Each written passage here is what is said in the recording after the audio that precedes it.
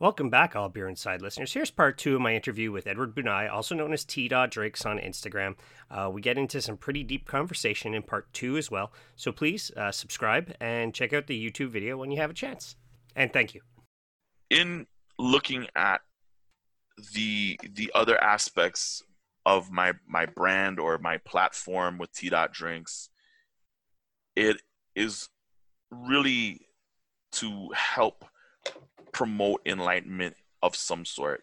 And again, not just from a standpoint of my heritage, my culture, being a black man, but I definitely can use and have been using my profile. And I'm not sure if you saw my post from today. It's a little it's pretty, yeah.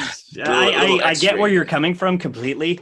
Well, I can't say I get where you're coming from completely, but I can see the complete frustration of what you're going like. I see it every day. I mean, my videographer, Phil, he's Asian. And when the COVID and the Chinese virus started happening, I'm like, dude, avoid people who look like me for a while.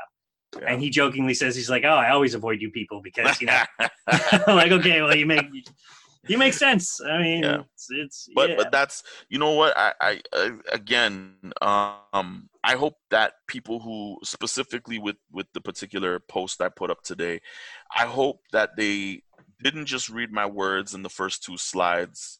But not only am I hoping that they looked at all four slides, but most importantly, I hope they read the caption. Because in the caption, I kind of addressed the fact that if black people were to really get angry, if we were really just all decided to give into our inner Hulk and just let the big guy out, just let and the big woman out, just let the big green Goliath come out of all of us, whether it was one by one or whether it was instantaneous, and enact 50% of everything we've personally had happen to us against white people and what has happened from a generation. I mean, 300 years. Right? Well, actually, the book was abolished. So. Yeah, slavery was abolished officially this Juneteenth celebration, June 19th. Yeah. And I'll be honest with you, it's actually really cool. Not cool. It's actually really interesting American history, world history. It's cool that it happened. It's not cool because of the fact that the Emancipation Proclamation was a year and change before Juneteenth occurred. But to know that this Juneteenth made it officially 401 years of slavery being fully abolished, to know that black people have been lynched in the month of June. There were multiple bodies found in the same place in a Californian town, and I didn't hear much more after I heard the initial reporting of it. But the initial feedback from officials was trying to claim that these people that they found, the people they found hanging, they tried to claim it was a mental health issue. Mm-hmm. Some of them even tried to say induced by COVID. I'm like, no. Yeah, I know. It's... No.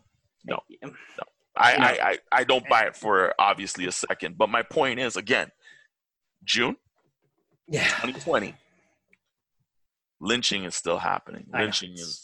Lynching is real. People want to think that lynching ended with the civil rights movement. And I can tell you that stuff still was going on. Even it was going on during, it was going on after. Yeah. The fact that in America right now, and thankfully I haven't heard of this concept up here, and I pray I never do. There's a concept called sundown towns. Have you ever heard of that? I can't say I have. I'm trying to think, like, because when I think of a horror movie called The Town That Dreaded Sundown, but that's a horror movie, That's a horror obviously, movie, right? yeah. So, no, I can't say I've heard of that or educated myself on that matter. So. So you can look it up. I mean, Google it, read a little bit more. But to give you a summarized edition of it, it's exactly what the hell it sounds like. If you are black and you are in that town or in that part of town after sundown, if you make it to the morning, God bless you. But you better get the hell out of that place and never go back. It is a real life horror movie. It's The Purge. Yeah. Well, but it's scarier than that, because it's not that everybody has per se free reign to do what they want. It's a case that you may if you don't realize the place that you're in, you may be lucky and you may get one of those, curmudgeonly older, white men that kind of roll up on you real racist like, but in their racist behavior serve a warning to you. Mm-hmm. And tell you exactly something along the lines of those words I just used. If I were you, you better not let sundown catch you still in this town, boy. Because we can't be men, right? We're always, it's the same concept of sorry, boy, it's back that way. Yeah. What? But again, this is 2020, and sundown towns still exist in certain states in America today. And so again, this is to pull it into the perspective of diversity in brewing. I don't want any more words. I want sincere policy change. I want words that come from a sincere conversation. Somebody wants to reach out to me or to Miyoshi or to both of us, bring us in to sit down with them, have a serious conversation like you and I have had tonight, and really review their policies and talk about things they can do for change.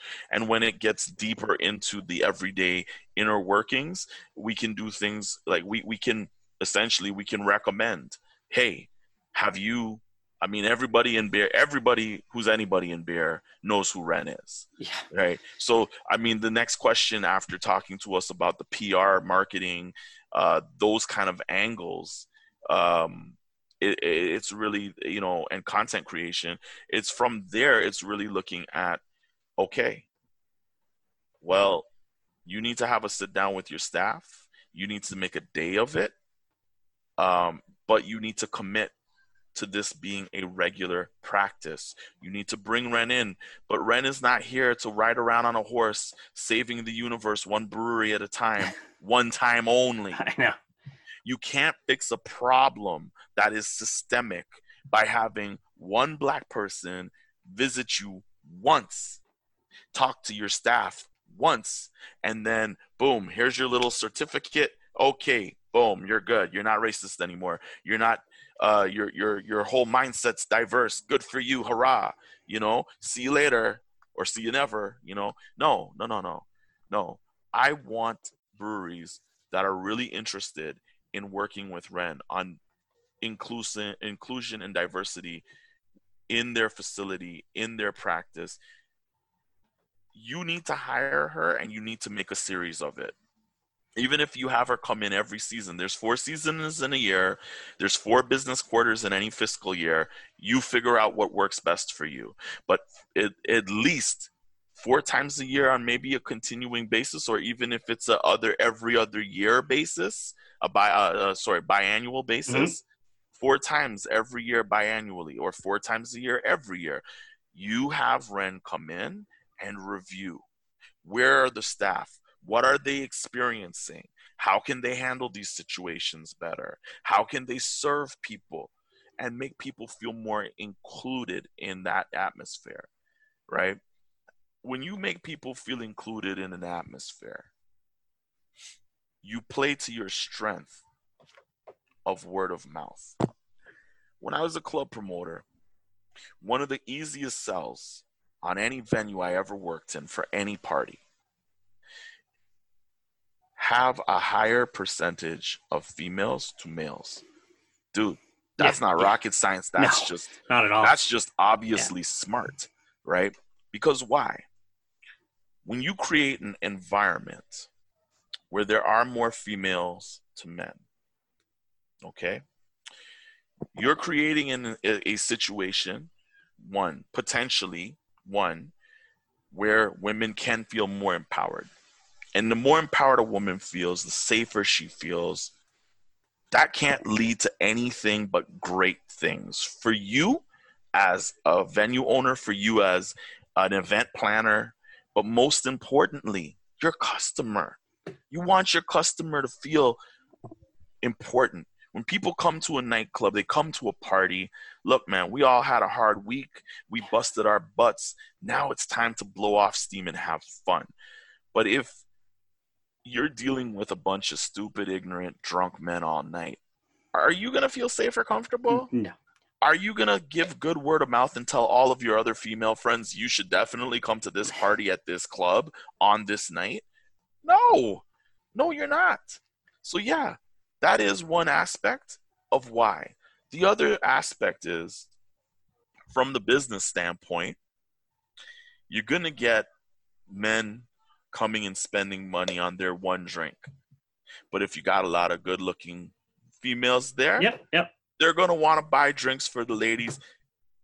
They're going to want to try to bring their friends the next week and be like, oh man, there's a lot of beautiful women there. They're fun. They're, having a good time. So they're not just approachable, but it's like, these are decent human beings. Hey, imagine that. A guy actually viewing a woman as a decent human being. I know. Just for the sake of her being a decent human being, not just because she looks really good and has nice TA legs, this, that, body part, whatever. No, it's more than that. You create a sense of a really positive, euphoric atmosphere that is safe, that is inclusive. The people will come. And they'll pick up on the vibe. They'll feed off of that type of energy. They'll continue to come. And they'll bring their friends. So the money will sort itself out. You can't approach the situation throwing money at it and hoping it goes away.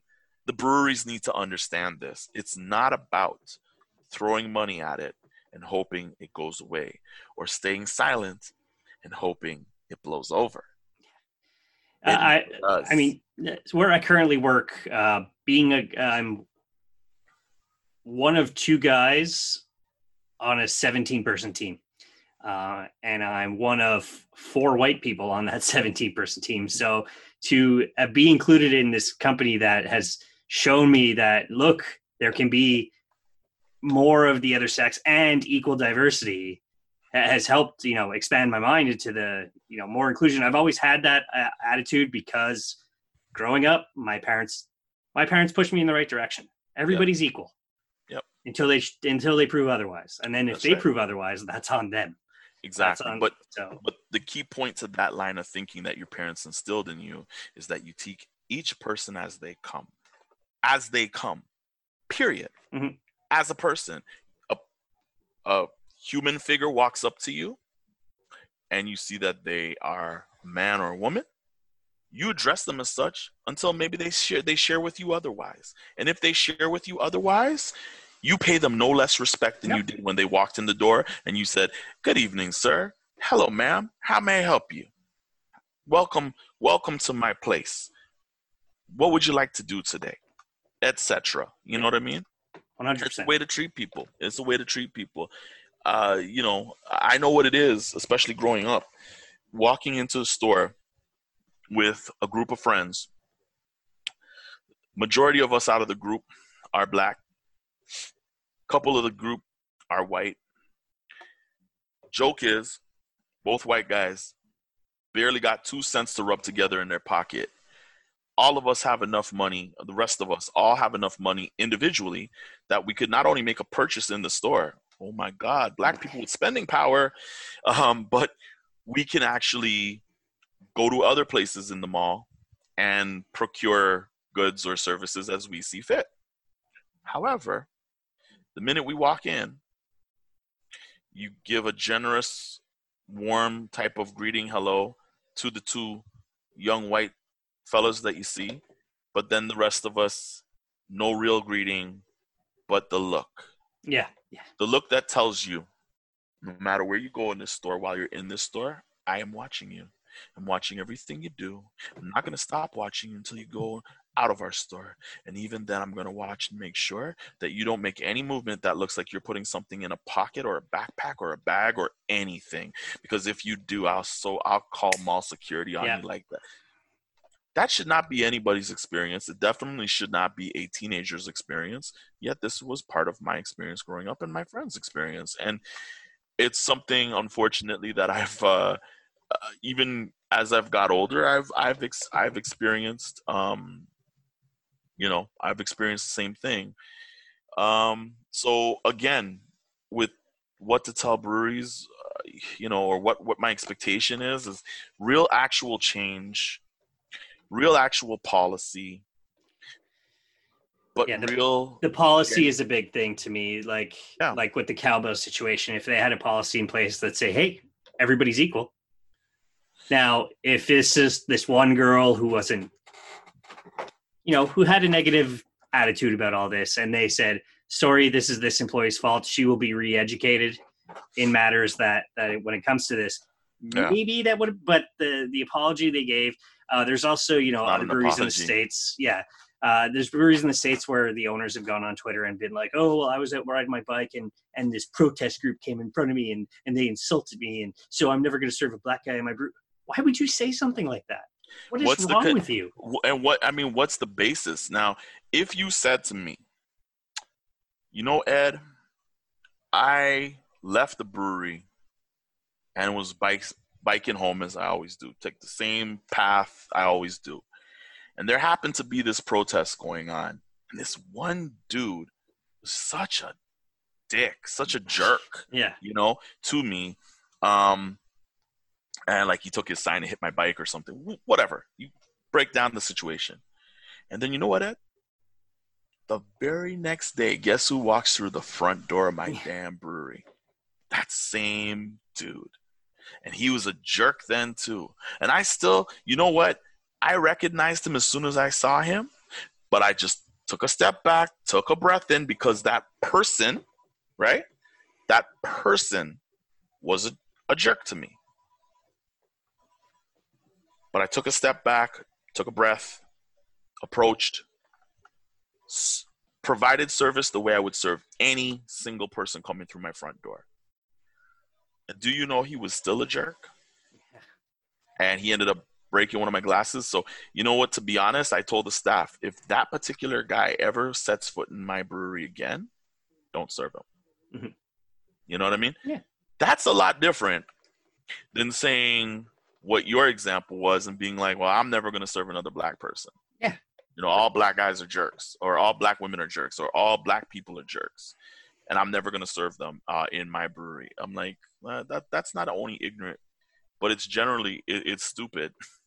It cuts into your profit. Like, people don't appreciate the fact that while populist percentage, our populist percentage may be small, okay, in comparison to Caucasian populace, but our spending power is supremely huge. It's ridiculously huge. It represents into anywhere from the millions to billions of dollars of retail, of food, of non-essentials, including entertainment, which, let's face it, realistically, brewery visits and brew shop purchases, not essential, not essential. As much as we cry over that one beer that like only comes out once a year and we couldn't get a bottle of it, oh my God. But realistically, realistically, if we don't get 2020's Double Tempest by Amsterdam, guess what? The next day I'm still going to be living, God willing. And if I don't happen to be, it won't be because I didn't get that 2020 Double Tempest. It won't be because of that. So it ultimately, in the grander scheme of life, is not an essential purchase, but our community's purchasing power is so damn huge. So when stuff like that happens, when stuff like the situation with Founders, where they even went to court and we're still trying to be idiots talking about, well, what does he mean by black? Yeah.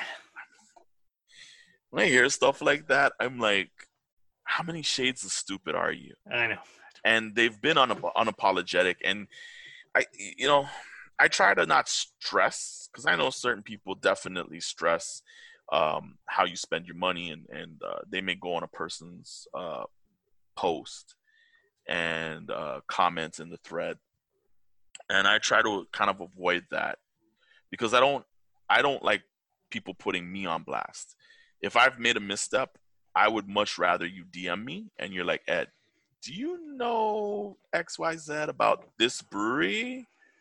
Or you used a certain hashtag. I've had people call me on using the wrong hashtag or whatever, because life is gonna end if I use the wrong hashtag. Yeah. But you're gonna get canceled, right? I'm gonna get super canceled.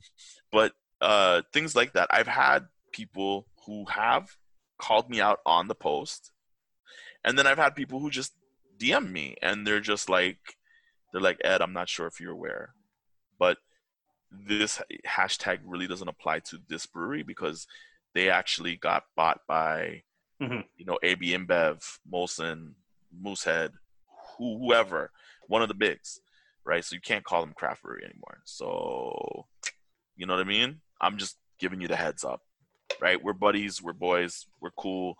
And you could take what I say or leave it. I still love you. We're still going to be friends tomorrow. I'm still going to drink with you, but I'm just letting you know. Whether it's something as insignificant as that or it's something much more major, like, Ed, are you aware that this brewery has a lot of racist practice or history? I was saying to Miyoshi literally last night, out of the bigger things that are readily accessible at most restaurants that you go to when there's no craft, okay, often I find myself having a Coors Banquet if it's available, because I love the way Coors Banquet tastes. Until I found out that the Coors family had ties to the Ku Klux Klan, which I didn't know. No. I've spent money over years drinking Coors Banquet. Never had a Coors Light because I'm not a huge fan of light beer to begin with, but especially macro light beer.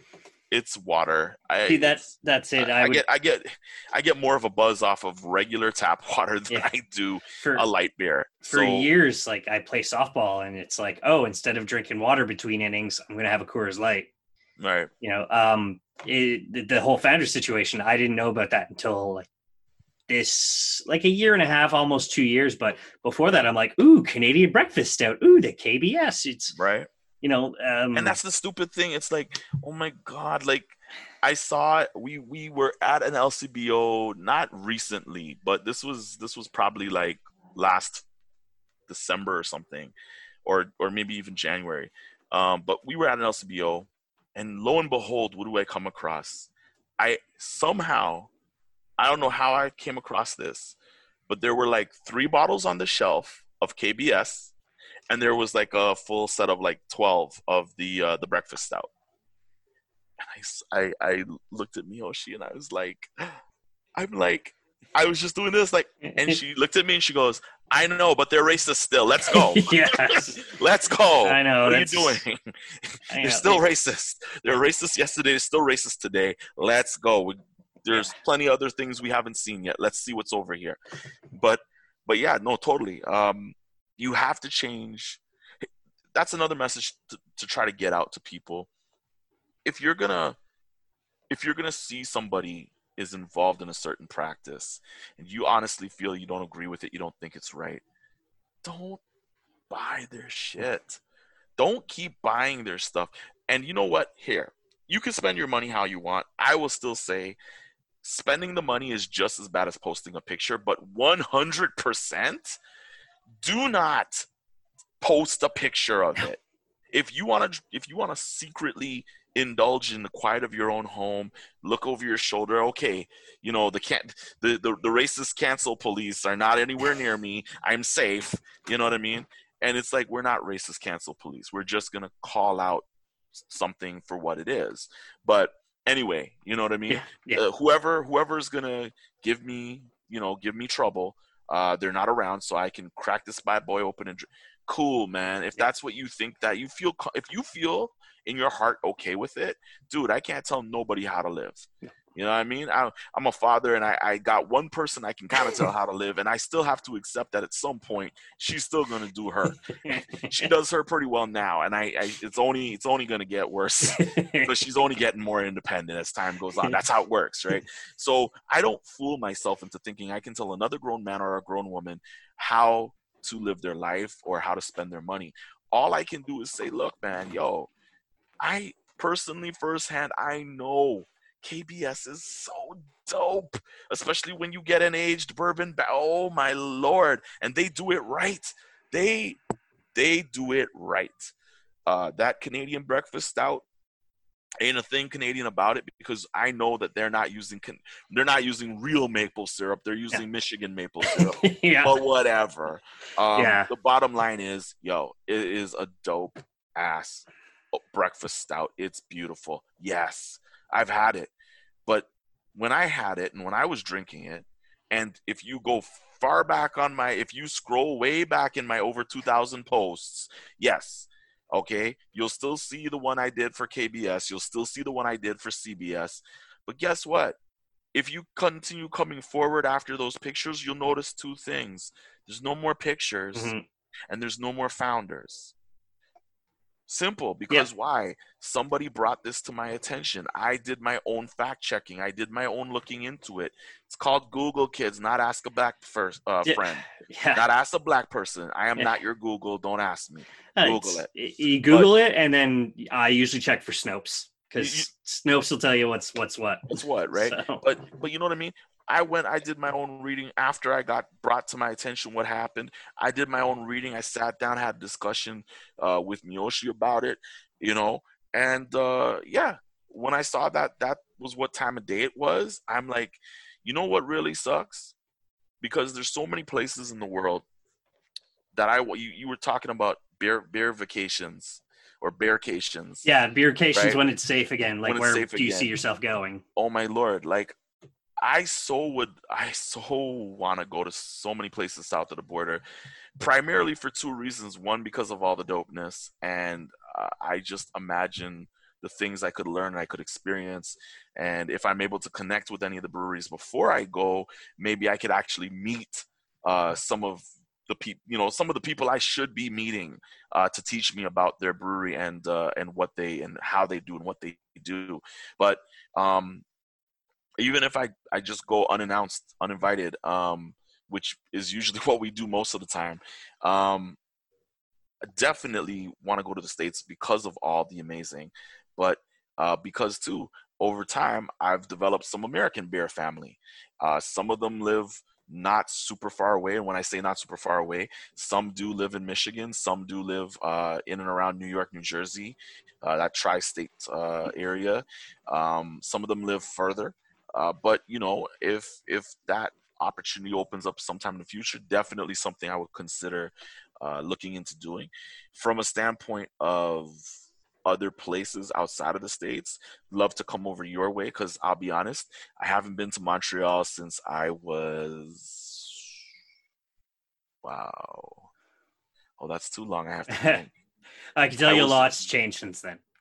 Yeah. I think it was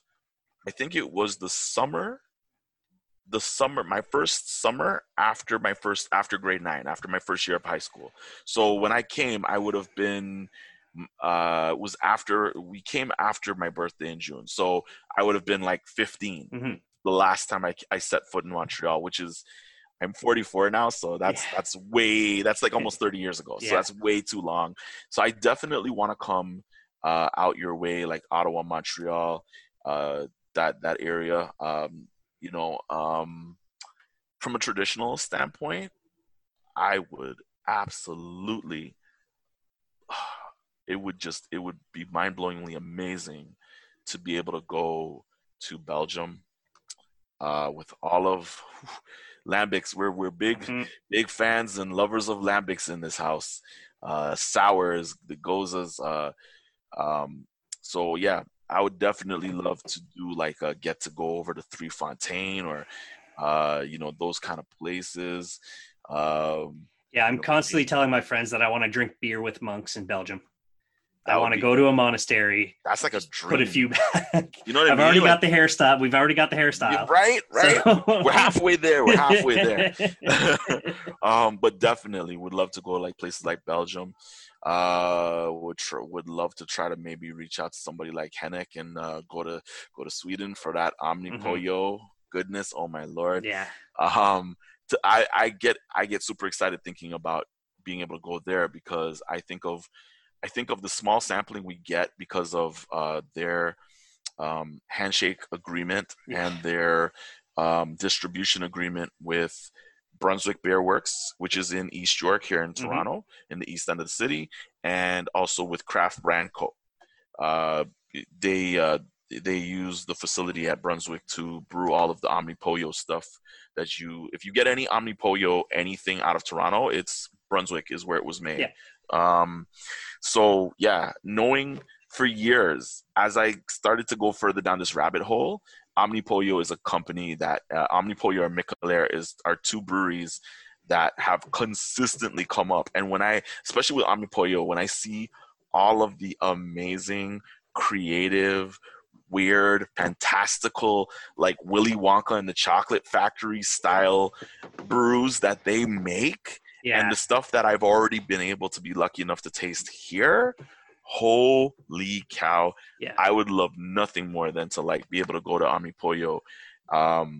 If for nothing else, their beer ice cream or the beer slushy and the beer ice cream, like that alone would be like worth the price of admission. So well, if you're in Montreal next summer, the winner of last year's Best New Canadian Brewery, Massorum Bractorium, they actually have a sour beer slushy. So yeah, and Massorum's on point. If you're an IPA fan, they're pumping out consistent, good tasting, barely any hop burn, double IPAs. I had a couple of their triple IPAs and then I fell asleep on my floor because it was 10% beer. And I'm like, nice. I can't drink a dozen of these like I could when I was 20. So no, man, I love that. I love when you find certain things and you just have to tell people that they're a share beer. Speaking about Omni Pollo, when they released Prodamus, the very first time I had it on tap. And it was actually Miyoshi and I's wedding anniversary. And I took the first sip. Now, going in, I assumed it was going to be a share beer. But what we did is that day is that with, like, basically we were both ordering beers at the same time, but we both ordered different beers. So that way we could share them and taste something different. So when it came to the table, she had got this, oh, Lord. The name of it's Pineapple Ninja. I think it's a pineapple blonde lager or something like that. Okay. But that's what she had, right? And that was partially because of me, because I love pineapple.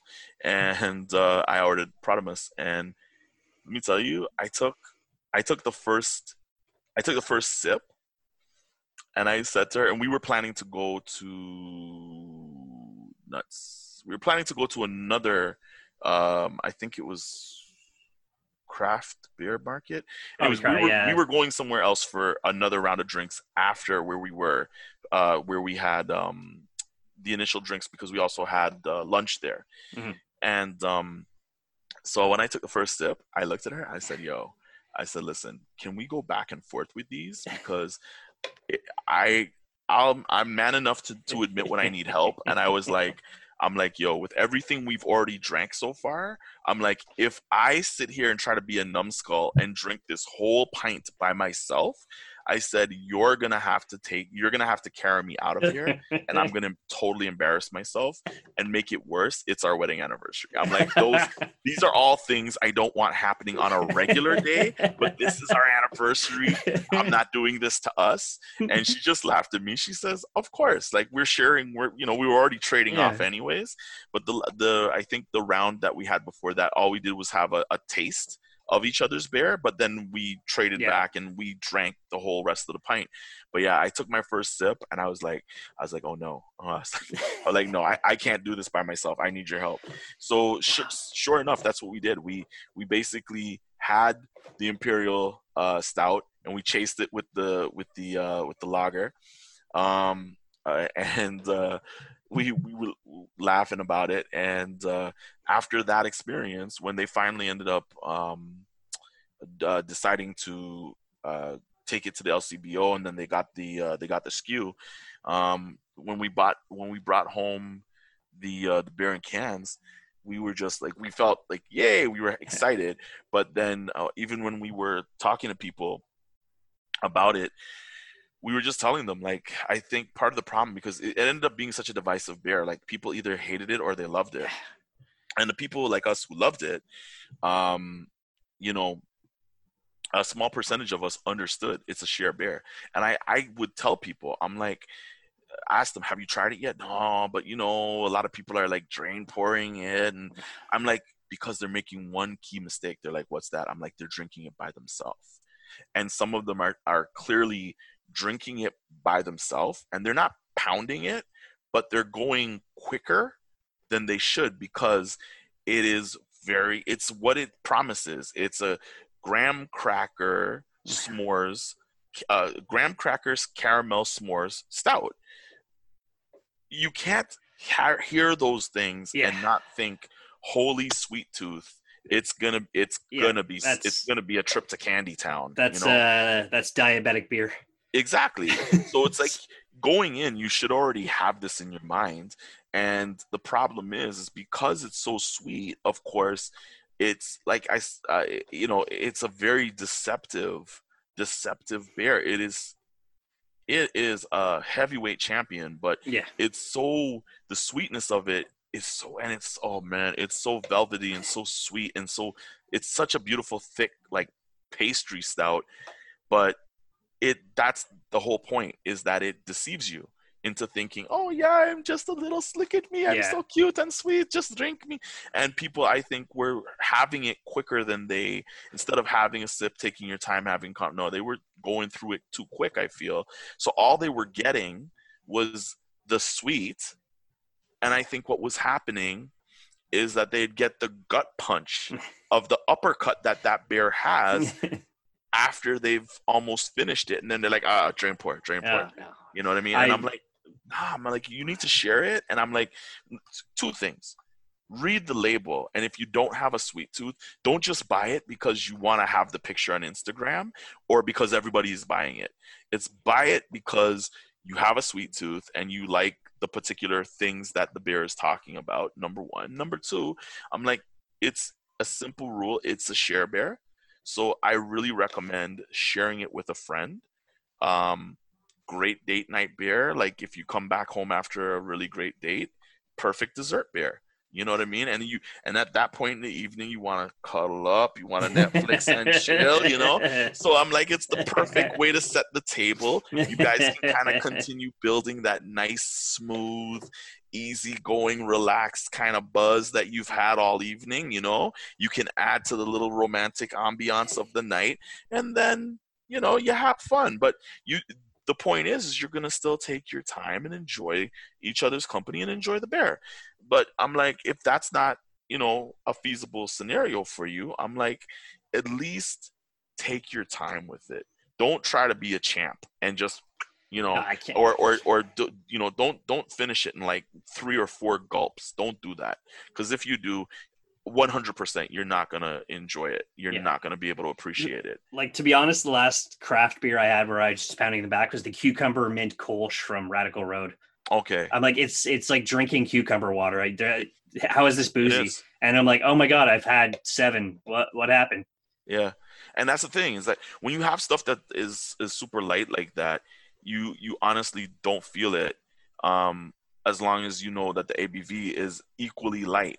Yeah. But if you have something that is super easy drinking, but then you see the ABV is like 11%, 10%, 9%, like, buddy, listen, you you know, um, if you're home for the night, you're chilling, maybe have two, but don't go past two. Like, Oh, it's really advisable you have the one, and when you finish it, then you start working your way back down the charts. So if you're up here, work your way back down. But everybody, hey, chacun son goût, to each their own. So I can't. That's a good way to state it. Yeah. Do you guys still have the shirt you worked with Craft Beer Bailey previous interview with the Yes. High Supply? Yeah, so High Gravity Supply Co. High Gravity Supply Co. Yes. To my knowledge, there are still some available on the website. What we were doing with the shirt, we collabed on it, and obviously to produce something that is not only taking a stand, very much like the Black is Beautiful beer initiative, taking a stand for the Black community, for people of color, and for diversity throughout craft beer, but specifically focusing on the fact that Black Lives Matter is not just a slogan. It's not just one organization, but it's something that is of interest, and sincere sources of support throughout the craft beer community, and not just from those of us who are Black or Indigenous or people of color in the craft beer community, but specifically our white brothers and sisters in the craft beer community, taking a stand, coming together to speak out against anti-Black racism. What we did is the 100% of the proceeds of the t-shirt are being donated, and initially we were just going to be providing the donation proceeds to Black Lives Matter Toronto. What we decided to do instead is there's another really great, amazing group that actually Miyoshi had brought my attention to, and that group is called Black Women in Motion. They're also Toronto-based, and they do a lot of amazing supportive outreach in the community to help Black women in various ways, from helping get Black women out of some seriously abusive situations, providing forms of legal advice in general, providing support for black female entrepreneurs in the community, trying to get their business on the go, trying to bolster their business, especially looking at a lot of the businesses that are Black owned and that are in the food entertainment industry, that are owned and operated by Black women, and knowing the struggles that industry has been hit with, dealing with COVID. These are all various things that Black Women in Motion do. So definitely I was motivated by reading about what they do, and knowing that I could help my sisters in some format. I'm like, you know what's better than supporting one charity too? Yeah, so 100% for sure. So both Chris, that owns the clothing company, and Mary, aka Craft Beer Bailey, when we were discussing these things, and I brought this up and brought the other organization to their attention, they were on, like, it wasn't even a question. They're like, that's dope, that's cool. Like, if 100% agree. Well, what's better than helping one help two? And this is a great way to do it. So I do believe that there is still some supply left on the website. So I would recommend that you go to High Gravity Clothing Company, and if you Google them, you hit up the site, or I believe you just go to High Gravity Clothing Co. Or High Gravity Supply Co. I think it's .com or .ca. I forget at this moment. No, I'm just gonna add it all in the show notes to let people know where they can find it, for my viewers who want to step up and get that shirt to 100% to basically show their support of what's very important right now. So it is, and it's the key. It's the key to understanding something. Clothing, while it doesn't last forever, it does last for a while, and that's the beautiful thing about creating close with a purpose, close with a message, it does a lot of good. Number one, the proceeds will help two great organizations that are helping the community and helping, helping fight against anti-Black racism and systemic racism. Number one. Number two, it's clothing. Yeah. You're going to look good in it. You're going to feel nice in it. Yeah. And then you'll feel extra nice because you're helping somebody else in the world. Even if you never see them see their face, you know that you're going to be helping somebody, which is really good. And it's going to last you a while. And the while that it lasts, whether it's a year, 2, 3, 5, I got clothes that I've had a long time. I'm not going to date myself up with my clothes, but I've got clothes that are still stylish now in 2020, and I've had them for a minute because I take care of them. And it serves as a reminder of what got me to buy that t-shirt in the first place. So that's the other beautiful thing, is that the message that's on the front of the shirt and the beautiful artwork from Mary, along with the message on the back of the shirt, will remind you every time that you put that on. That's what you're repping. Every time you put that on, you're making a statement to let people know that whether you're Black or not, you stand with Black people, you stand with the Black community, in and around the craft beer community, and also beyond and outside of the craft beer community, to say, you know what, your life matters because it matters to me, but most importantly, it matters regardless of me. But I also want to let you know that it does matter to me. And until your life doesn't just matter to me, but it matters to every person you encounter, then I'm going to stand here with you and I'm going to tell the world that Black Lives Matter. Because what people fail to understand is nobody that's Black that is saying Black Lives Matter is saying our lives matter more, your lives matter less, or our lives should be better just because we're Black and we've done all these things. Granted, we've done a lot. We've contributed tons. We've built societies.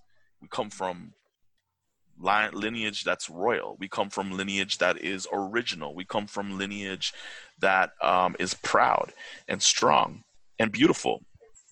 But that's not our point in saying Black Lives Matter.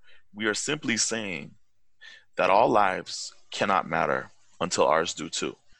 Because while you're busy trying to say all lives matter, you are overlooking the fact that while in your heart that might be true, you are just giving a blanket statement to throw wool over your eyes and ignore the fact that atrocities are still happening to our community simply because of our heritage and our skin pigmentation.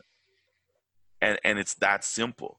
So that's why we say Black Lives Matter. That's why these initiatives are important. That's why Black is Beautiful is important. Because we're saying, for all of you that paint a picture of us and our culture, our heritage, our community being a bunch of thugs and gangsters, a bunch of connivers and deceivers, a bunch of lazy individuals that never contribute, but yet we take everything. The joke is, everything's been taken from us. And despite it all, we still tell the big guy to stay inside. We still take a breath and we let it go. But we don't forget. And that's why we understand it's better for us to yell Black Lives Matter all day, every day, until that is a fact all over the world, than to go around, Hulk out, and start rampaging in a town near you. Because y'all ain't ready for that. Nobody's ready for that. Nobody's ready for that. Nobody's ready for that. Nobody's ready for that. So, and then it's not, lumping in the people, not lumping in the people who are trying to support the movement at the same time, who aren't a person of color, who, I do what I can when I can. Yeah. Unfortunately, time and,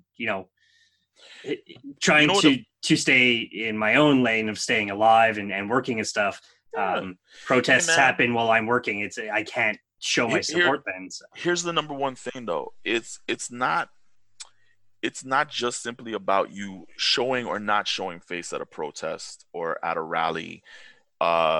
It's about using your platform, your white privilege, in a way that is beneficial to our community, the same way that you use it to benefit your own, and the same way you'd use it to benefit your loved ones, who could be of any heritage, any culture, any background. Mm-hmm. Your blood family, your married family, your chosen family, right? The way that you would use your privilege, your white privilege, and your platform to support them, we're saying use it to support our community. Because when you go out and you use that privilege to support your community, that's cool. But we're saying we need help, because systemic racism is real. Oh, yeah. Because oppression still happens. Because we're running a marathon that began before our generation took up the baton. But now we're stuck looking at the truth that I'm going to have to pass it to the next generation. Mm-hmm. And that's not fair. It's 2020, kids. Yeah. That's not fair. That's not right. It's time for humanity to grow up. That's right. It's time for us to all adult. Yeah. And so doing things like what you're doing, it matters and it counts and it helps. You may think and walk away, I just sat down, I had a beer and I talked with Ed. I sat down, I had a beer, I talked with Ren. It's, it's mm-hmm. not ground shaking, like whoop-de-doo, this is what I do. Yeah. I have a podcast, I host people, no biggie. But it is big, because there are people who host podcasts, and out of people who may know me, who may follow me, who have podcasts, in my entire time in beer, in being active in the craft beer community, this is the third podcast I'm on. Third time's a charm. And since everything happened at the end of May, this is only the second podcast that's reached out to me. Mm-hmm. This is only the second person who has said, Ed, I want to use my platform to host you on that platform to have a talk. I've been blessed with certain people in my life, in the craft beer community, who've been 100% supportive, and they have been amplifying the hell out of my voice. The fellas with Four Elements podcast, 100%. Ryan, like yourself, one of my white brothers. So, he has been down with the cause from day one. He's been supportive. He's been checking in on both Miyoshi and I. He has hosted both of us individually on his podcast, on him and Robin's podcast, excuse me. I've got people like Drunk Pokeroo that everybody in the community knows. Right? Drunk Pokeroo actually pointed you out, you and your wife out to me, along with Ren. He's like, you want to speak about diversity in beer, speak to these people. I'm like, all right, cool. So there you go. Yeah. So I'm not here trying to claim that I do not have allies, and I do not have authentic allies in my life. I'm blessed to have y'all. I'm grateful for the opportunity to tap into your platform, to elevate, my message, to amplify my message. I'm appreciative of it. And you know what? This is part of the work you got to do. This is something you love. This is something you're good at. This counts. Okay? Do something every day. I get it. People love to see the support, the physical presence at rallies, at protests, and it's important. It is. But things like this are equally important. And I don't want you to downplay the fact that your heart is in the right place, that you are legitimately hearing, listening, learning. I say that stuff verbatim to the point where it's like, it's a joke now. Like, in our household, we kind of laugh. We kind of laugh about it, because it's like the slogan. But it's like when people say it, it's like you're just going down this checklist. Okay, I gotta say this, I gotta say this, I gotta say this, and make sure it goes to Miyoshi, make sure it goes to Ed. Yeah. Hey, boom. There you go. I said it. All right. I'm in the good books, you know? Awesome. And it's not that you're not in the good books Yeah. for saying those things, but we have already seen so many people saying those words in June. And yet July, they got real ghost towny on us. And now we're into August, and some of those voices are very quiet. And it's trying to help people understand, man, if you're going to join this fight with us, we've been fighting before we were born, because our parents were fighting. Our grandparents were fighting. Our great blah, blah, blah, blah, down the line. Half our family tree was fighting. And again, it's running a marathon, not a race. And that's what you have to understand. This has been a generational cry, a generational plea. We are in pain. We are hurting. We need help. Why won't you love us? Because we are people too. It's so simple. I know. And it's not that we're trying to kiss anybody's behind to love us. That's not the point. We're just trying to simply say, we are human. You are human. Yet, you treat us inhumanely. Why? What did I ever do to you? What makes you feel superior? Right? The concept of white supremacy is it's such a joke, and it's such a lie, and it's so stupid. The concept of the Aryan race is dumb. You know why that's one of the biggest jokes? Well, that's inbreeding. So well, yes, but you know why it's one of the biggest jokes ever told? What was the supreme man determined to be? White, 6 feet or taller, blonde hair, blue eyes. Yep. The icier, the colder, the more sky or mountainous blue looking, the better, right? What was Adolf Hitler? Short, brown hair. Brown hair, brown eyes. Yeah. So he only qualified by being white. Sorry, and also non-Jewish. So he had 2 qualifications out of 5, which means technically, if he built up a nightclub called Aryan Race, the bouncer would never let him in, even though he's the owner.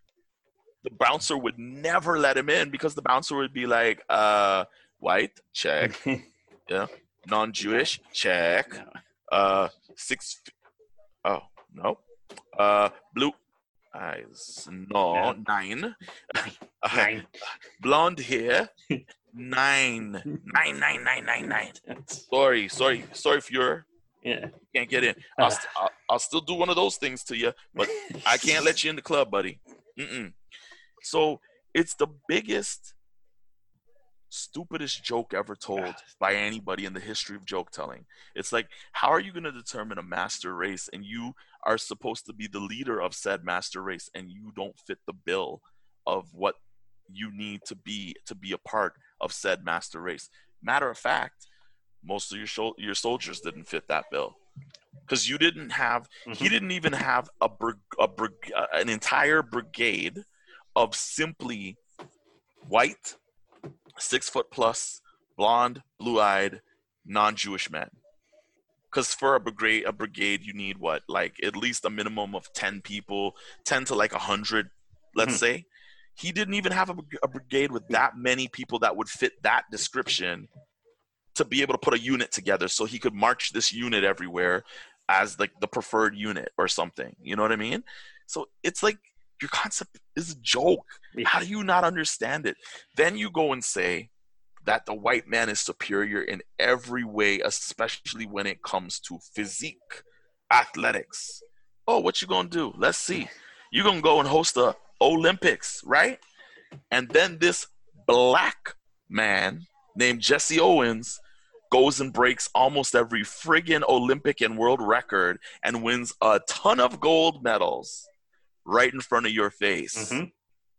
How embarrassing for you, idiots. So when people who are not from Germany maybe descend from it, but generally people who are not German, who live in a country that fought against the Nazis and developed a major superhero that was known to be the only superhero in the history of comics to punch out Hitler.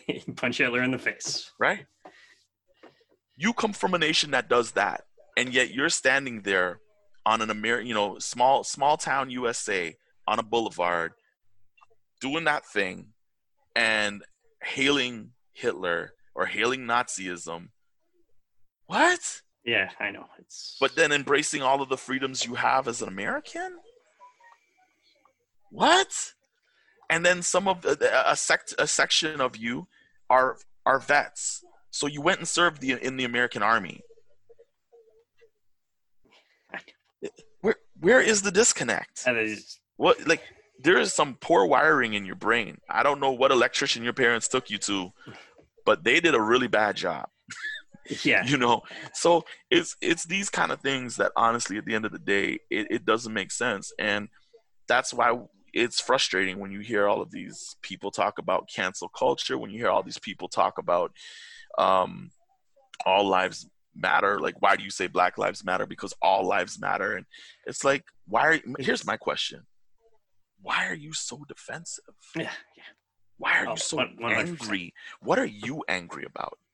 What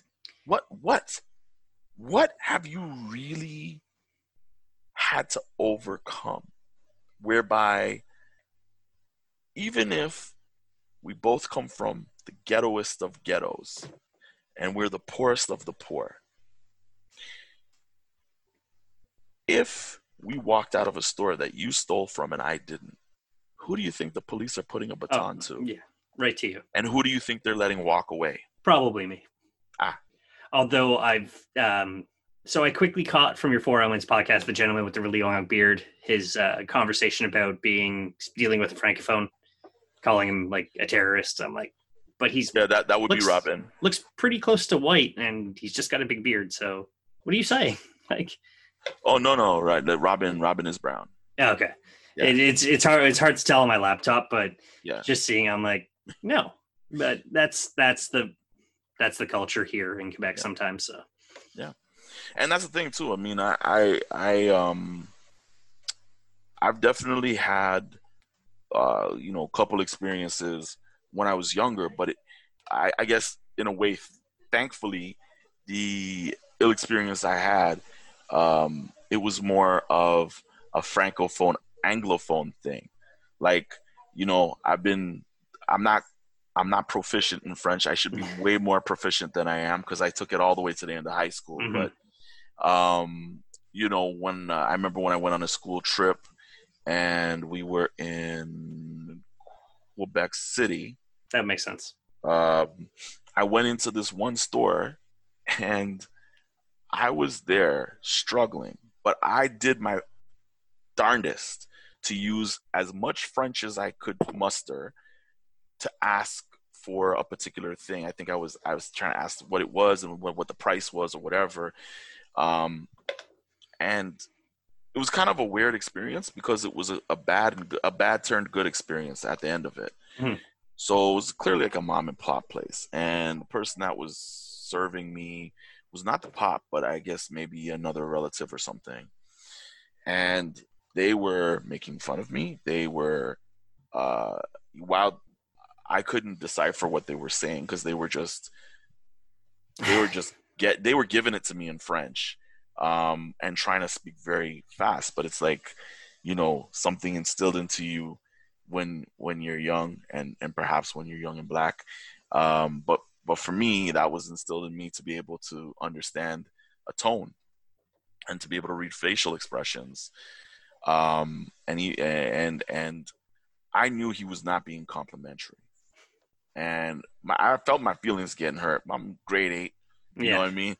Everybody thinks you tough guy because you know what I mean? You're in that last year of little people school before you got to go into high school. So of course you think you top of the pops and stuff. So I felt, but in that moment I felt myself both getting frustrated. But when it's like we have a way that we call it, like when you have the hot tears. So it's like when you are so angry that you feel your tears well up in your eyes and they're hot. Mm-hmm. Right? So I felt myself getting the hot tears and I was getting frustrated and angry. And the person who was with me from my class, she was just like, she's like, yo, like, there's plenty of little gift stores. Like, let's just find another one. Like, let's just go. Let's just go. Right. And I said, no. I said, I know this guy's trying to whatever. Anyway, the mom of the mom of the mom and pop, kind of heard the way he was talking to me, and she was serving a customer initially. And then when the customer was finished, when she was finished with the customer, she came over. She said something in French, but I think she was basically saying, "What the hell's going on?" Because I could read in her face, you know. And then the person was trying to be dismissive and like these little anglophones, blah blah blah blah blah blah blah, whatever. I'm like, okay. So I just kind of took a breath, and then the mom turned to me and she said, "Bonjour." And I said, "Bonjour." And she said, "Comment ça va?" And I said, uh, I'd forgotten the moment how to say, you know, mad. So I was like, "Je suis angry," you know. Yeah. And then she kind of giggled and she's like, "It's okay." She goes, "Je parle petit peu d'anglais. Oui, je parle un petit peu de français." Okay, d'accord. So, come. So she takes me over to another part of the store, and at the end of it, she de-escalated the situation. She made me feel a lot better. She apologized because I remember she said, you know, "Je suis désolé," and she apologized for how the person was behaving and treating us. She asked where we're from, so I said, you know, just we, just we, oh damn it, I forget, but I said, you know, from Toronto. Yeah. And she goes, "Oh, Toronto, da da da, c'est très Belleville, blah blah blah," and asked me how did I like Quebec City, and I said, I told her that I said it's actually quite beautiful. I said I've been to France, and I said so all the cobblestone. I pointed to the to the road outside the store. I'm like all the cobblestone. I said remind me of France. Oh, wait, blah blah blah blah blah.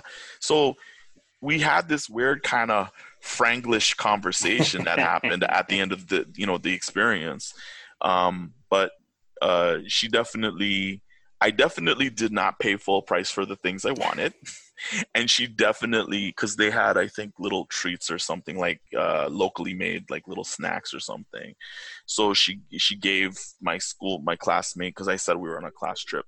She gave my classmate a couple of little treats. She gave me a bag like full of them, and told me not to worry about it. And she gave, and I paid for the stuff I wanted, little souvenir stuff, but I know I didn't pay full price. Yeah. But yeah, you know what I mean? So like that was like my ill experience. It wasn't race related, but it was Anglophone. Yeah, discrimination in general. Yeah, right. Yeah, I have to deal with it on a day. Like I speak French. It's not. I worked in an English industry for over a decade. So when you stop using your secondary language, you start losing it. Yeah. So now that I'm kind of getting back to bilingual at least, but it's still like people are choppy and people are like, some people like do just speak English to me. I'm like, okay, so this work. But like even with this show, I can't go and interview a French brewer only because I can't have entire subtitles. And then with my like not 100% French, it's not really an option. So yeah, so that's something more like if you go to visit them, or even if you have a chat with them, you'll be like trying to jot down the answers, and it would be something more that you would kind of blog, and so that way people could kind of read the interview as best as you could translate type of thing. But plus, I don't think my editor can type that fast, so there you go, for real. But yeah, no, I mean, I totally get that concept, and I think that's key to help people to understand too. That if you encounter people who are coming to your brewery and English is not their first language, you can still try to work with them, and you can still try to make them feel as welcome and as comfortable as somebody who lives in Montreal that always comes to your place, or somebody lives in Toronto and always comes to your brewery. There are ways to kind of work through that. That proprietor of that store showed me at the age of, I was Good Lord. I was probably 13, 14. Yeah, I think I was about 13 at the time. That proprietor of that store, she showed me that. You know what I mean? She totally made me. And the funny thing is, that was my second experience like that in particular with a French speaker. Because when I was little and I went over, I went over to France for it was just like a day trip. But when went over, I was still a little guy. But we went to this we went to this boulangerie, and it's funny. It's like every time I think of it, it's like I'm 44 and I can still remember. For a 1 day trip, I can remember. I can still smell all the smells. Oh my God, it was so. It was c'est incroyable. So maybe France again for some beers in the future. Oh, definitely. France is France for so many reasons. For Paris alone, just for man, the history. We did not go far inland, so I did not get to go to Paris. But I was a real little guy when I went on that trip, so I would have still had an appreciation, but it would have been different. But I definitely want to go, kind of all over, but Paris for sure, all the way down to Cannes, because one of my buddies, my good buddies, he DJs, and him and his family, his wife is originally from Cannes, so they and their 2 kids, they used to live in Paris, where he was working at a few spots. And then kind of shortly after the whole episode that happened with the massacre, funny thing, man, I saw it on the news, and I like WhatsApped the hell out of him until he eventually responded to me. And he was like, it was a funny story. Because I was supposed to go to work tonight. The club I work at is the row of bars that got hit. His club is one of the bars in that row of bars. And he's like, I was supposed to go to work tonight because I was on my way to work, and I got on the subway, and halfway to work, I have forgot I think one of his laptops or something. But he's like, I forgot it at home. And I was like, damn it. So I got off at the next stop when I realized. I flipped back over, and he said, by the time he goes, I think he said just after he walked through the door at home, it was already on the news, because it literally happened in the course of him turning around and coming back home. And I just said to him, I said, boy, you are blessed. I said, God does everything for a reason. I'm like, you are super blessed. I'm just happy that you're okay. And I'm happy that Carol is okay, and baby, because they only had their daughter at the time. Wow. But yeah, basically within about the next 3 or 6 months after that happened, she's like, nope, we're going home. Yeah, we're out. It was like, as soon as we could close up shop here and figure out what we're gonna walk into down there, she's like, we're going home. We're taking our kid and we're going home. We're not staying in Paris no more. So I was like, damn. So definitely take every moment for what it's worth. Exactly, but definitely that. But yes, what got me talking on that was the same kind of experience. Not the bad part of that experience, but when we went into the boulangerie, it was a mom and pop. Pop was baking, so mom was tending the shop, and oh man, she just little boy, so she just ate me up. She ate me up. She thought I was the cutest thing. She did the same thing. She spoke a bit of a mix of French and English to my mom and to me, but yeah, same thing. When we left there, my mom did not pay for half of the things that we walked out of there with, because she insisted. She's like, no, il petit garçon, he's growing, he needs the food. You know how moms are, right? He needs to eat, he's a growing boy, right? So she totally like gave us like freshly baked pastries, and it's too late at night for me to be hearing this right now.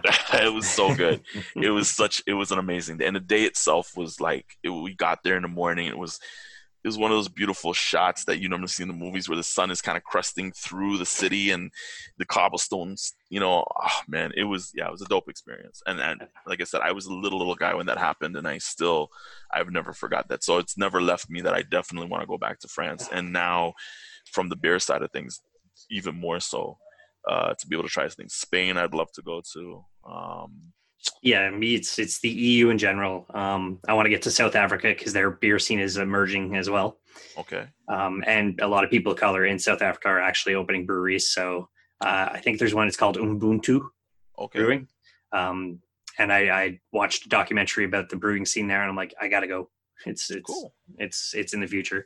I got nothing else for you tonight. Okay. It was a real pleasure to talk to you. I'm glad that you came forward and you spoke with me today. I appreciate us, myself and Phil. Phil's not part of the video call, but for us allowing us to interview you. When we can get together in Toronto as a group, I've already told Drunk Per Crew, Ren, the Southern Ontario Beer Boys, we just all got to get together and throw down at a brewery somewhere in Toronto. Definitely. When it's safe to. I would love that. I'd love that. And you know what? When I don't know when, but if we figure out the bits and bobs to make it happen, and we're able to come out your way to Montreal whenever that happens, definitely a heads up is being given. Mm-hmm. I'll shout you out. I got to shout out people like MTL Bear Guy and Original Mr. Crafty. Yep. Those my people. Those my beer brothers, as they like to say. So I definitely wanna come visit y'all, and I'll just throw my hands up and I'll be like, wherever you guys say to walk, I'm walking. You tell me whatever, and if you take me to a place and the menu's in French, just help me understand the basics of what I'm looking to drink, and then we'll just have some fun. We'll do it up. Yeah, 100%. And thankfully, most of the downtown locations are very good about being bilingual. So beautiful. We do have that. So let the people know where they can find you on Instagram, Twitter, if you have that, all that stuff. Super old school. So unfortunately, I never got onto Twitter. Okay. I'll never say never, but it hasn't happened yet. I'm not on Facebook as often, but if you need to reach out for anything, it's just my personal Facebook page, which is Edward Bune. And my main way to reach me is my wonderful T.Drinks page on Instagram. So anybody that has suggestions, I tell them all the time, if you've got ideas or suggestions after you take a look at my page, if you think that there's something I should be drinking or trying, or a brewery that I should visit, do not hesitate to DM me, let me know, share with me. And if I find a way to make it happen, definitely. And all about enjoying life together, sharing beers together, sharing the world together, because that's what God put us here to do, and just learning. And I'm so open to that. So please don't ever feel like you can't share something with me. I'm always open. If I state something incorrectly, I'm willing to learn and provide an update on the same post that you're like, hey, you missed this, or have you thought about that? Hey, I love it. I'm always open to the sharing. So again, T.Drinks, best way to get me.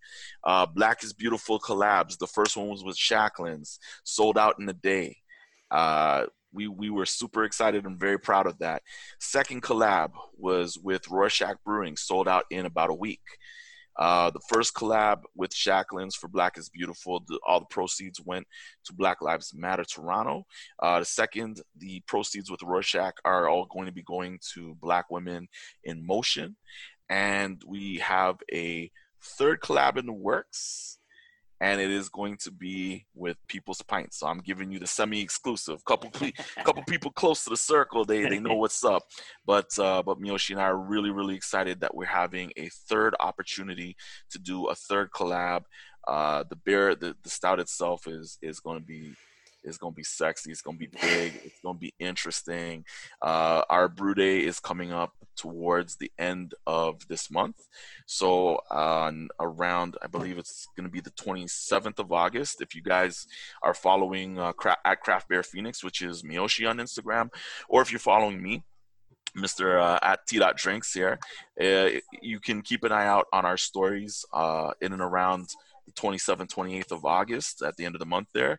And you'll probably be catching a few highlights of our collaboration brew day with People's Pint. And then the release is set to happen, I think, towards the middle of September. I'm not 100% sure. But it's really cool. Really super excited. Plus, I got to in my adjunct selection, I told them the story behind it, and part of the story is a little shout out to our daughter, because she is becoming a teenager next month. So how could I collab and make a beer and not celebrate celebrate the little girl becoming slightly bigger? So really super excited. But yeah, keep your eyes out for our third Black is Beautiful collaboration beer that's going to be coming out. There is a Black Health Canada Association. That organization is going to be the group that we are focusing on the proceeds being donated to for our third collab with People's Pint. So again, if you're in and around Toronto, definitely check out People's Pint. Check out our pages, Craft Beer Phoenix for Miyoshi, and again, T. Drinks for myself. And check us out near the end of the month, around the 27th of August or 28th, when we have our actual brew day at People's Pint. I will give you some highlights, a little insight, and then the release date, of course, coming up in September. But those are the main things going on, apart from continuing to stay Black, stay strong, and stay beautiful. And for those of you who are with us and standing with us, we thank you. We appreciate you. Keep doing it. Don't stop making noise. Don't stop fighting. Don't think it's easy, because it's not. And it's more than black tiles on pages. It's more than one or two little posts in your 24-hour disappearing story. This is not just a moment. It is a movement. Move with us. And again, thank you. Thank you guys for hosting me and amplifying my sounds on this platform. God bless you guys for doing this. Thank you for standing with us, and stay strong. Continue to fight with us, because the fight ain't over. It just begun for y'all. But we gonna get through it, and we'll get through it quicker the more people like yourself stand up with us. And I thank you for that. As for everything he's mentioned, we're going to have it all in the show notes. As for us, allbeerinside.com, at allbeerinside on all the social media. And as I say at the end of all episodes, drink craft, not crap.